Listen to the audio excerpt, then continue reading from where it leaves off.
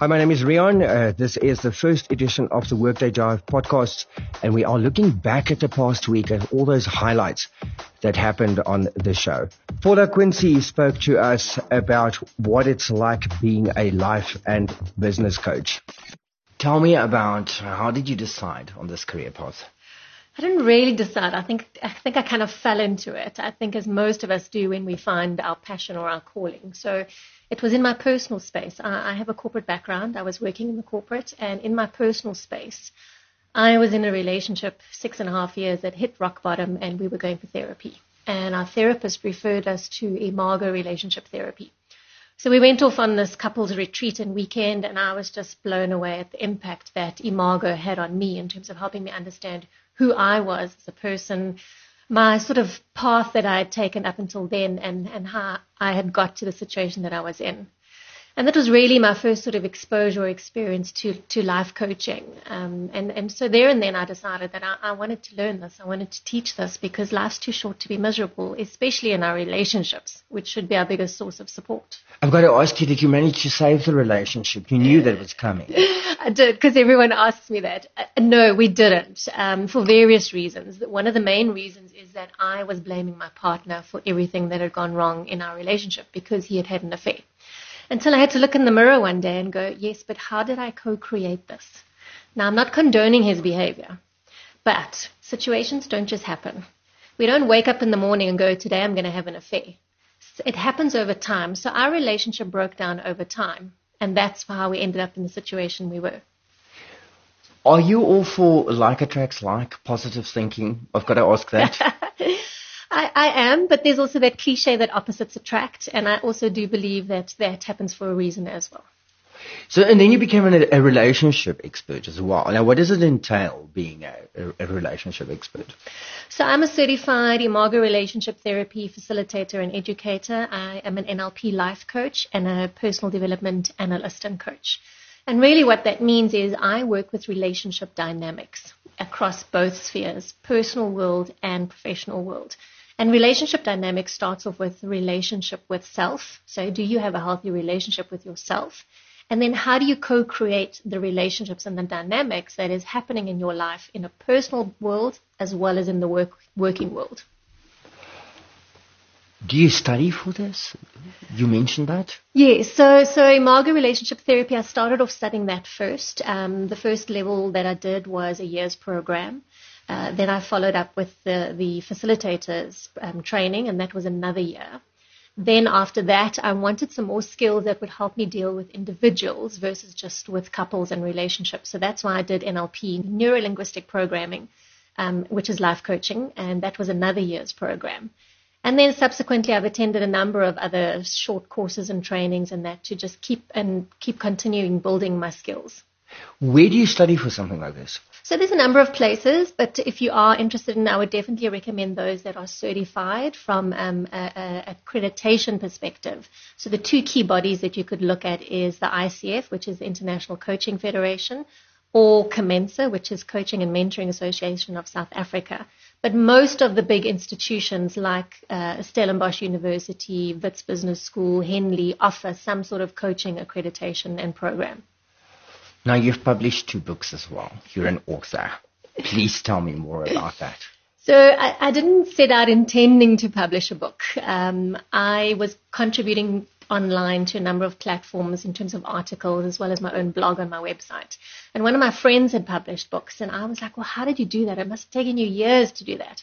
And then so she took me through the process that she went through, and I thought, well, hey, maybe I could do this too. So what I started doing was taking all the articles and that I'd written over the years, collated it together, and then turned it into a self-help guide. So that was the first book, which is Embracing Conflict.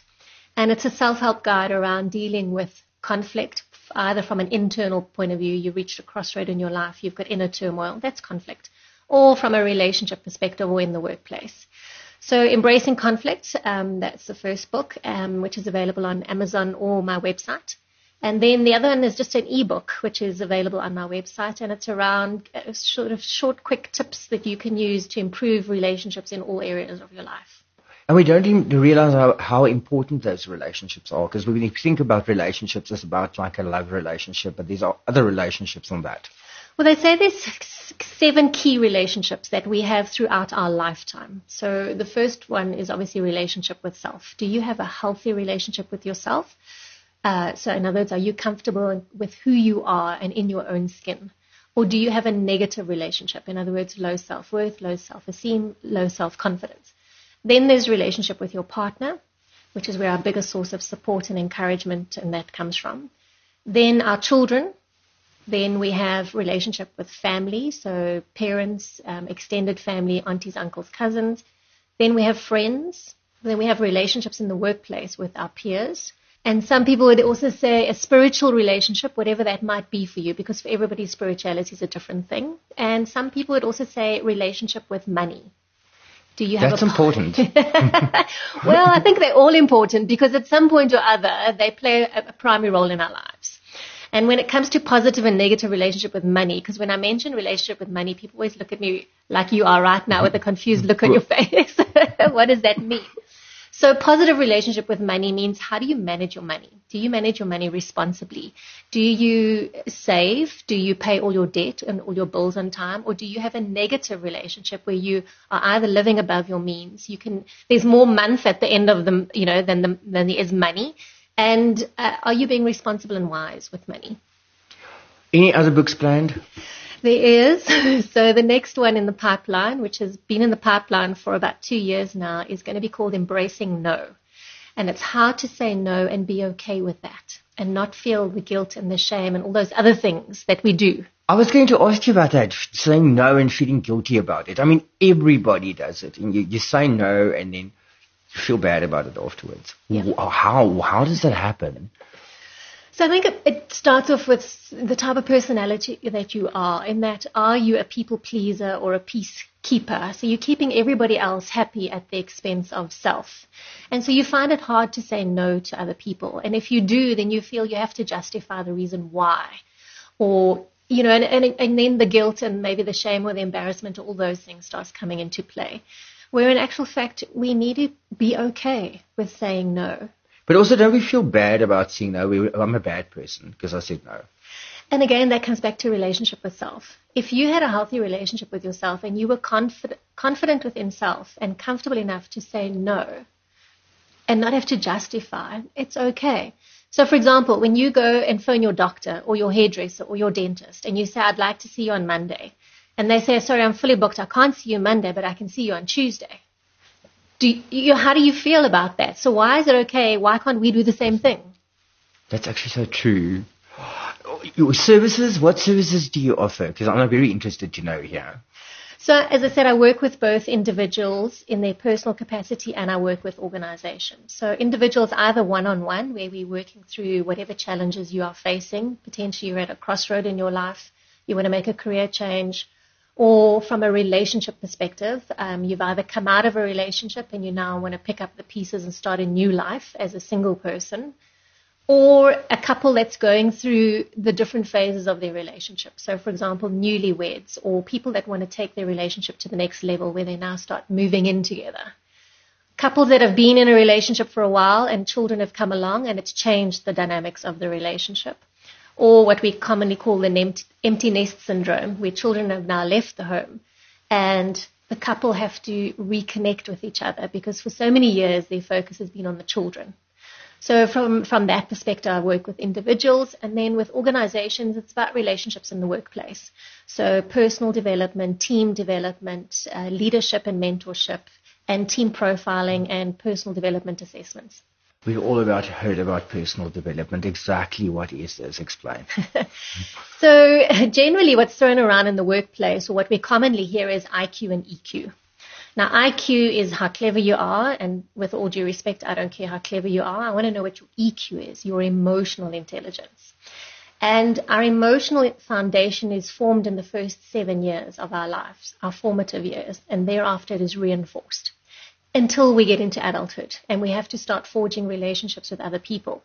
And those things include communication, trust, vulnerability, values, being able to show emotions or express emotions, and being able to deal with conflict. And we don't get taught these things in school or university either. So we learn them at home, But in a very roundabout way, our parents don't sit down and go, now I'm teaching you values. They teach us through behavior, through what not to do and what to do and discipline. And only when we start living our adult life and we have to start dealing with these skills, do we need to now start becoming self-aware, which is your EQ. How am I showing up every day? How am I co-creating what's happening in my space? And then SQ, which is your social intelligence. How are you using that information outwards in terms of how are you impacting other people, or how are you allowing others to impact you? Wow. That's a mouthful. Okay. Also then coming back to you here again, you're a competitive athlete. Yes. What sports do you do? Primarily long distance running. So I've done Comrades Marathon, Two Oceans Marathon. I was a late bloomer, as they call it. I only really started running in my late 30s. With the dream that one day I would do the Comrades Marathon. And if you ask any runner, they'll say, oh, yeah, I only want to do it once. But it never, ever happened. So I've done 5. And places, did you have, what positions did you get? Yeah, so I was very blessed that I was 10th overall in the Comrades from a lady's perspective in 2009, 10th South African lady, 13th overall. I've also been very blessed to win a number of distances and races over the years, and both, from an age category perspective as well. How has this helped your career? So when it comes to dealing with people and helping them to set their own goals or work through challenges, for example, motivation, inspiration, understanding why they've chosen the specific goals that they've chosen, I use a lot of what I've learned personally from my training over the years, discipline, focus, perseverance, resilience, to help my clients that I work with as well, wherever they are at. Wow. You cater for both individuals and corporates. How does the process vary between the two? Funny enough, I see them as very similar. So relationships in your personal world are not really that different to the workplace. The key principles are the same. The biggest differentiator is our personal relationships are much more emotionally charged because they're driven by romantic love or unconditional love for our children and our family and our friends. Whereas our relationships in the workplace is driven by a different kind of love. Love for the brand or the organization that we work for, the people that we work with, the jobs that we do, the sector that we're in. Otherwise, we wouldn't get up and go to work every day and enjoy what we do. That's not to say everybody does, but majority of us. Yeah. So just as you deal with conflict in your personal relationships, you would do the same in the workplace. So the principles that's very, very similar. Why is it important to have healthy work relationships? Well, considering how much time we spend in the workplace, on average, 8 hours, if not more, depending on what industry you're in, you need to be in an environment that is healthy for you. And part of that is the people that you're working with and the relationships that you have with those people. Now, generally, we typically think of employees, but that we also need to take into account customers and suppliers because we also have relationships with them too. So, if you're going to be there all day long, you might as well make the most of the situation and have good relationships. What are some things that you would typically teach in a corporate session? So first of all, we'll start off with understanding self. So that's where the personal development assessments come in play, understanding your own behavior. Because once you have an awareness of behavior, it's easier to change behavior or do things differently if you want a different outcome. If people are struggling with, for example, conflict in the workplace, which is quite a big thing, then we teach them communication tools. We teach them listening skills because there's a big difference between listening and hearing. We teach people to understand different cultural nuances as well, particularly in the South African market where we have such a diverse cultural dynamic. Something might happen in my world, the Western world, that I may take offense from if I was, from a black culture and vice versa. But if I understand those nuances, then I can see it very differently. If I have a company and I identify the need that I now need somebody like you, how do I get hold of you and how do you go about it? So I'm available from a business point of view. You can find me on LinkedIn, Paula Quincy. You can also go to my website, paulaquincy.com. I'm also on all the social media platforms. What I would typically do is come in and have a coffee chat or a discussion with you to understand exactly what your needs are, what it is that you're trying to achieve, what the objectives are, And then we would look at putting a process in place to meet those objectives and ensure that it's sustainable over the long term. Follow-up sessions? Do you do follow-up sessions? Absolutely. Why is it important? Because behavior change takes time. Behavior doesn't change overnight. So you need to sustain it over the long term, which is why follow-up sessions are recommended. For example, if you wake up today and you decide, I want to lose 10 kgs, you don't just wake up and lose 10 kgs. You have to change your behavior. You've got to start looking at your eating patterns, your exercise patterns, your lifestyle patterns, and make those small changes and shifts so that over time you lose the 10 kgs. But then once you've lost the 10 kgs, how do you sustain that behavior? Otherwise, you're going to go back to where you were and pick up all that weight all over again. I also think kind of the way you're talking is it's very similar to the whole principle that thoughts create feelings, which creates behaviors, which creates your physical outcome eventually. Absolutely. And I think that's important that people realize that, what you're thinking kind of determines everything else. Well, that cliche, you are what you think, that's absolutely true. Your most memorable session that you've had so far? Sure. There's been so many. So on the personal side, I was dealing with a couple who were on the verge of divorce, and they came to see me, and the issue that they had thought was the issue was an intimacy issue. Now, just for clarity purposes, people do confuse intimacy and sex as one and the same thing when they're very different. And so intimacy is that sense of feeling close to someone, that sense of feeling safe, of being affectionate, whereas obviously sex is different. It's the actual deed. That's not to say that they are not integrated, because they are. And so through the process, we were working with them. We started off that this was the issue that they thought that it was. And when we went through the process, we actually found out that it was something very different, something from this woman's childhood that was coming out and being contributing to the situation that they found themselves in, and subsequently turned their relationship around 360. Wow. Paula, thank you so much. And I think we can break the news. You are going to become a regular voice here at the radio station, because you are going to do a weekly coaching advice section with me. Yes, thank you. I'm really looking forward to it. Also, it's going to be so much fun. Paula, thank you so much. Enrique from the social media company kind of put a highlight and a spotlight on what children and social media are all about. So, first things first, does social media platforms like Facebook and Twitter have age restrictions? Yes. So in our previous talk that we had last week, we also touched on this, like you said, regarding the age restrictions. Almost all of them do. Facebook, Twitter, most of the big ones, the age restrictions is 13. There's some of them that has age restrictions of 16. Facebook, Twitter, Instagram, most of them is 13. When it comes to ads, however, that age restriction is a little bit higher. So if you are running ads on social media, you can't target those ads specifically for children. And then, of course, there are some sites, someone like YouTube, for example, you need to be 18, although you can create a profile if you're younger with the permission of your parents. Teenagers. Mm-hmm. Is social media bad for them? Not necessarily. A lot of people, this is a very popular discussion, and there's a lot of research going on at the moment about the impact of social media on children, on people under the age of 18, especially teenagers, because it's such a big part of their lives. They are the younger generations are growing up with social media. It's not necessarily a bad thing. Yes, there's a lot of risks, and I'm sure we will discuss that later as well. But we know, if you think back to your own school experience, perhaps, there's so many people who went to school who would tell you that they didn't necessarily fit in.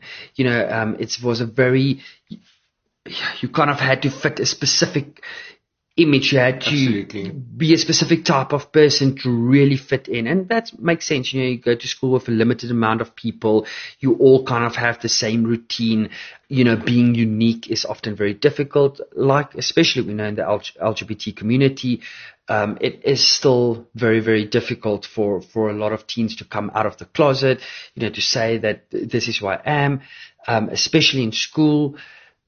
And social media plays a very big role here. It allows teenagers to connect with other people who's just like them. It allows you to be creative in ways that I want to say we didn't necessarily have as children. So it gives you exposure to a much broader audience.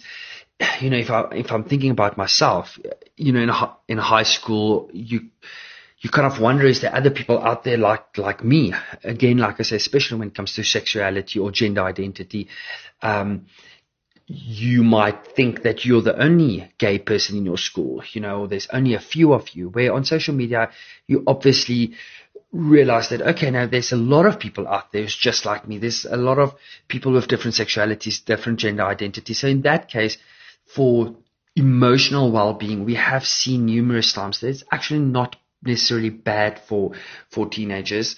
It can be a support.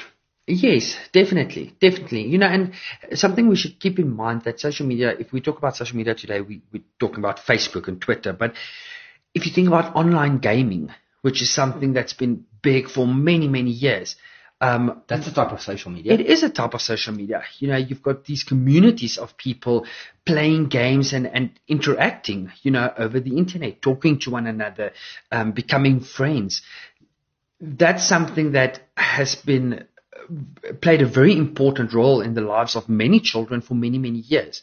Again, if you think of children that might be introverts, they might be struggling in school to make friends, but with all of these alternative platforms out there, they find different ways of connecting with people. And that's always a good thing. We were talking about age restrictions, and then we specifically spoke about Facebook and Twitter, and they're 13 years old. Mm-hmm. The other sites, is there a difference? Are there higher age restrictions? Something like Tumblr, for example, would it have a higher age restriction, and why? I haven't been on Tumblr in so long, I'm not sure what their age restriction is. The dating sites obviously usually have. So something like Tinder, they are the only ones that I can think of now that usually have an age restriction of 18 or higher. And it's obviously because the purpose of those sites are completely different from your normal social media sites. Then you also get sites, if you are a parent of a toddler or a very young child and they do want something, if you go onto Disney.com, Disney has a social media-like platform for children, in which case you have to be under a certain age to have a profile. And it's a completely different scenario. You don't use your real name. You don't use real photos. You kind of create a little avatar for yourself. And there's a bunch of games that the kids can play. They learn maths and how to spell, but at the same time, they can connect with their friends on these platforms as well. What's the risks involved when it comes to social media and kids? The one that we've touched on numerous times is the fact that they get exposed to things which you as a parent wouldn't necessarily want your children to get exposed to. That's been a risk of the internet since the beginning, that children all of a sudden have access to so much more. Again, I think if you've got a really young child, there's a lot that you can do to control it. You don't need to give a 6-year-old a smartphone with unlimited access to the internet. When it comes to teenagers and kids who's a bit older, it becomes more difficult. And they're, like I say, being exposed to things that you don't necessarily want them to be exposed to. That's a big risk. Probably, I think an even bigger risk is online bullying. That's a big problem on the internet. I mean, you can imagine for yourself, bullying has always been a problem. It's a problem in schools, kids teasing each other, being mean to each other, and now you kind of giving them an additional tool which they can use to bully each other, a tool where it's so much easier to do it. I mean, we as adults are bullying each other on social media every single day, calling people names. I was going to ask you, how does this work? How does social media bullying work? I mean, I can physical bullying, I can understand. Yes, how do you bully someone on social media? Well, I think, like I say, the problem that with social media, it's so much easier. The same way you would tease someone, you would tease a kid for, maybe having a different sexuality or being overweight or wearing glasses or whatever kids tease each other about nowadays. The same way you would do it in person. The only difference is now it's so much easier because you can almost do it. You can do it while sitting behind a computer. You don't have to be in someone's face to tell them that they are ugly or that they, like I said, I don't know what kids tease each other But don't you about, have the choice if you are on the receiving end of this just to put off and walk away? Or do people actually sit through scenarios like this? Yes, you see, but that's the thing. With children, they obviously don't necessarily have that emotional intelligence yet, if you can put it like that, to say, okay, you know what, I'm just going to walk away from this. I think any child who's ever been bullied know how painful it can be, know how difficult it can be. You obviously want to fit in with your peers. And now you're on social media and kids are making fun of you there. They might be making fun of the clothes that you're wearing or the way that you look or the way that there's things that you're doing. And like I say, because it's on the internet, it's so much easier. People might think twice when they're actually looking you in the eyes, but now there's kind of a buffer between the two of you, so they can kind of say whatever they want. And children can be mean. And at that young age, it is hurtful. It's difficult for kids to deal with that type of bullying. And the sad thing is that parents won't always know. I mean, again, you won't necessarily know if your child is being bullied at school. So on social media or on the internet, it's even more difficult to know whether or not your child is being bullied. Wouldn't it just be easier to ban your children from the internet completely? I think that is the go-to approach for a lot of parents when it comes to social media, and perhaps when it comes to anything that might be bad for a child. I think in recent years there's a lot of conversations when it comes to children's health.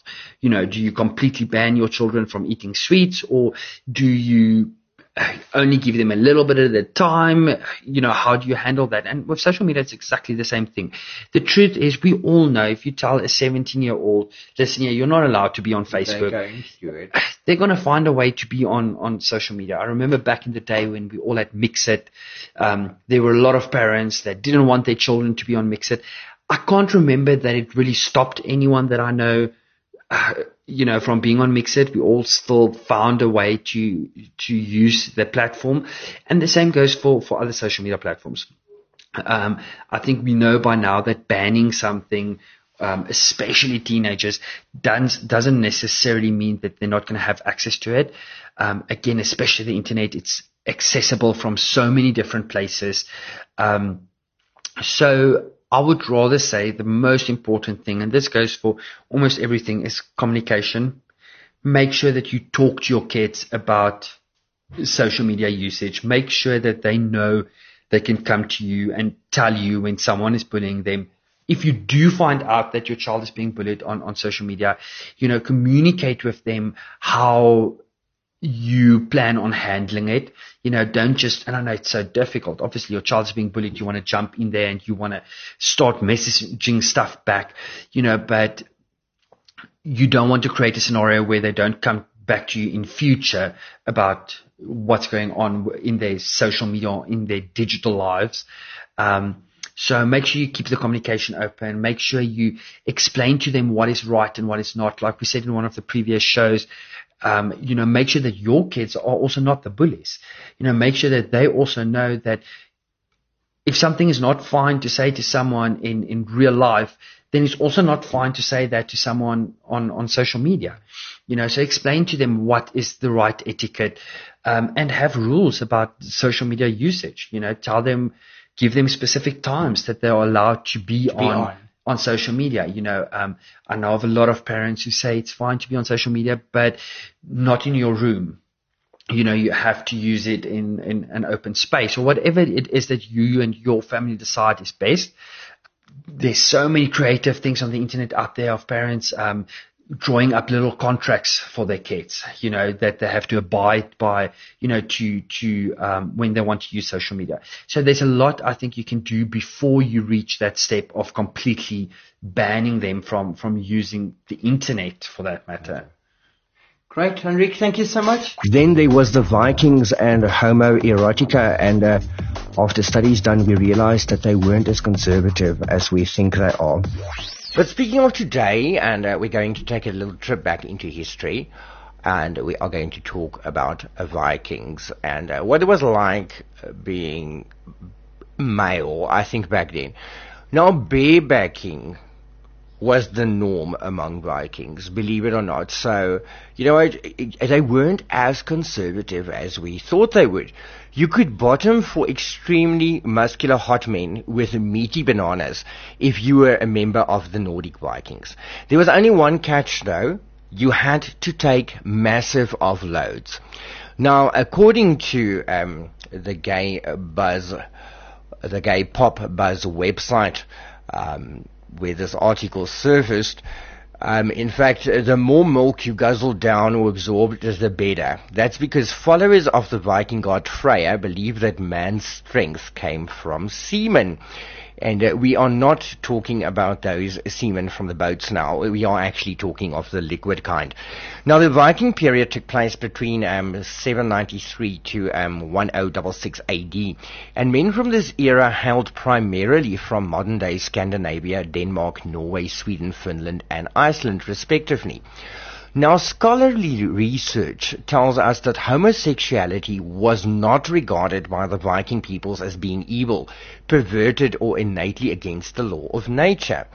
Rather, it was seen through the lens of a leader versus follower, with bottoms being submissive to men who were stronger. Now, they believed by taking loads orally and anally, it was believed power could be derived from a god. So if you shot up somebody, then that power was transmuted and transferred through your sperm. Now, as part of the preparation process in the run-up to raiding a city, which was known as a sack, warriors would battle one another using wooden swords and shields. Now, typically, according to this website, such training sessions contained clans of about 20 men. Now, according to ancient texts, winners and losers of such competitions were then divided into two groups. The winners, Old Norse for winners, and the vatas, which meant losers. Now, if you were a loser, you were required to gather with the other vatas, the other losers, on one side of the rope line. The winners or the winners or the winners would then stand facing you on their side. Now, I am going to tell you what happened to the losers, what happened if you lost, after some Jasmine Thompson with Macy Gray's I Tried, and then a Banks with Mind Games. And then I'm going to tell you what it would have meant if you lost one of these Viking battles, because that meant that you would have been used and abused tremendously. We were talking about fights and how this used to work. So they believe that strength and power and courage and warriorship was sort of transferred through sperm. So they had battles where you would fight, and then with wooden swords and shields, and then the losers would be kind of sent to one side of a line, and the winners would then stand to the other side of the line. If you were a loser, you were required to get on a bended knee and petition the Nordic god Freya. Your singular goal was to pray for his intervention to become stronger and more agile.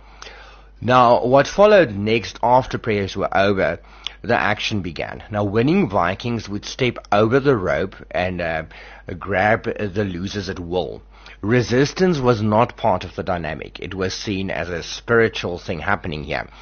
And you should happen to, if you happen to be a loser and a losing Viking, one of two things would happen. You would either kind of, according to this site, be fed, or ... The choice of where the winner's seeding was going to take place and made was particularly up to the winner. If you were particularly bad at during test battles, it was not uncommon to have 3 or 4 of the winners really kind of taking advantage of you. And of course, it was seen, as I said, as an honor to be at the receiving side of this. The ancient texts tell us that losers eagerly took in the winners' loads. The reason was simple. They wanted to capture their wisdom and channel through Freya himself. Now, unlike punitive forms of bottoming that occurred in ancient Rome, Vikings did not see man-on-man action as a form of punishment. Instead, it was an opportunity for renewal and restoration. It is believed that the Paris sack of 1845 was in large part successful because the Vikings had trained well in advance of the invasion. Now, one might wonder if this was because the men channeled Freya's strength and power through seaman exchange in the weeks leading up to the battle. We may by no way really know, but one can only assume that given Viking tradition, this was entirely possible. Now, the Gay Buzz, Pop Buzz website also then says, male warriors of the Viking period frequently engaged in sex with one another. It was only after the onset of the Christianity and the Christian church that Vikings had homosexual relations condemned with among them. But even then, some Vikings did things with one another in defiance of the church. So there we go. Now we know it wasn't only the Greeks and the Romans. The Vikings did it as well. So, coming back to that question that I asked earlier, if you could choose, what would you be? A Roman, a Greek, or a Viking? And I've got some more answers. Yeah, Anthony said a Greek. Jamie said Viking. Bobby said Viking. Ragnar, breed me daddy. Roman. Ashley Marit said Roman. They all wore throws and spoke like queens. So how do I know what's happening under that cloth? Anthony said Viking. We've got somebody who said an Arab. Donald said Roman or Greek for reasons I would rather not say on here. I would be very, very interested to actually hear those reasons. And then Thomas said Vikings, since it was okay as long as you kept up the role of father, provider, and to be productive towards your village. So there we go now. See, the Vikings weren't as hectic as we think they were. There were lots of undercurrents happening there. And the Romans and the Greeks weren't the only ones who had homosexual practices happening. So if you want to know more about this, go and have a look at Gay Pop Buzz. And if you type in a search there for you could have gay sex as a Viking so long as you barebacked, you will find more of that. And there are some links there to other interesting Viking sites as well. So if you're a Viking fan, go have a look. If you've never been, this is a new perspective we've just added for you this morning. And of course, Chris had a moment with Aretha Franklin dying and me pushing his boundaries perhaps a little bit too far. You better think. You know who sings that? You better da-da-da-da-da. You better think. Better think what you're gonna do to me. Oh, Aretha. Aretha. We are going to play some Aretha just now. Mama, we love you. Like, seriously, I was, like, the last time I was very, very upset. In fact, we had a mourning party, like a mourning, right? When Whitney died, and we all karaoke'd Whitney songs. It was very cool, you know. We're going to definitely do that again, should I say, for Aretha. Fuck, I love her. Like, MJ also felt... But isn't she just changing her music style now, Aretha? What? What was that? Okay, I have a question. Isn't Aretha just changing her music style now? Are you going to make a joke about the dead? I just wondered if she wasn't singing underground. Oh my God. But talking of which... Too soon and never appropriate. Inappropriate. I extract myself for that entire sentence. Like, what? That is rude. How rude. I'm not. No. I will make up for it. I've got a song.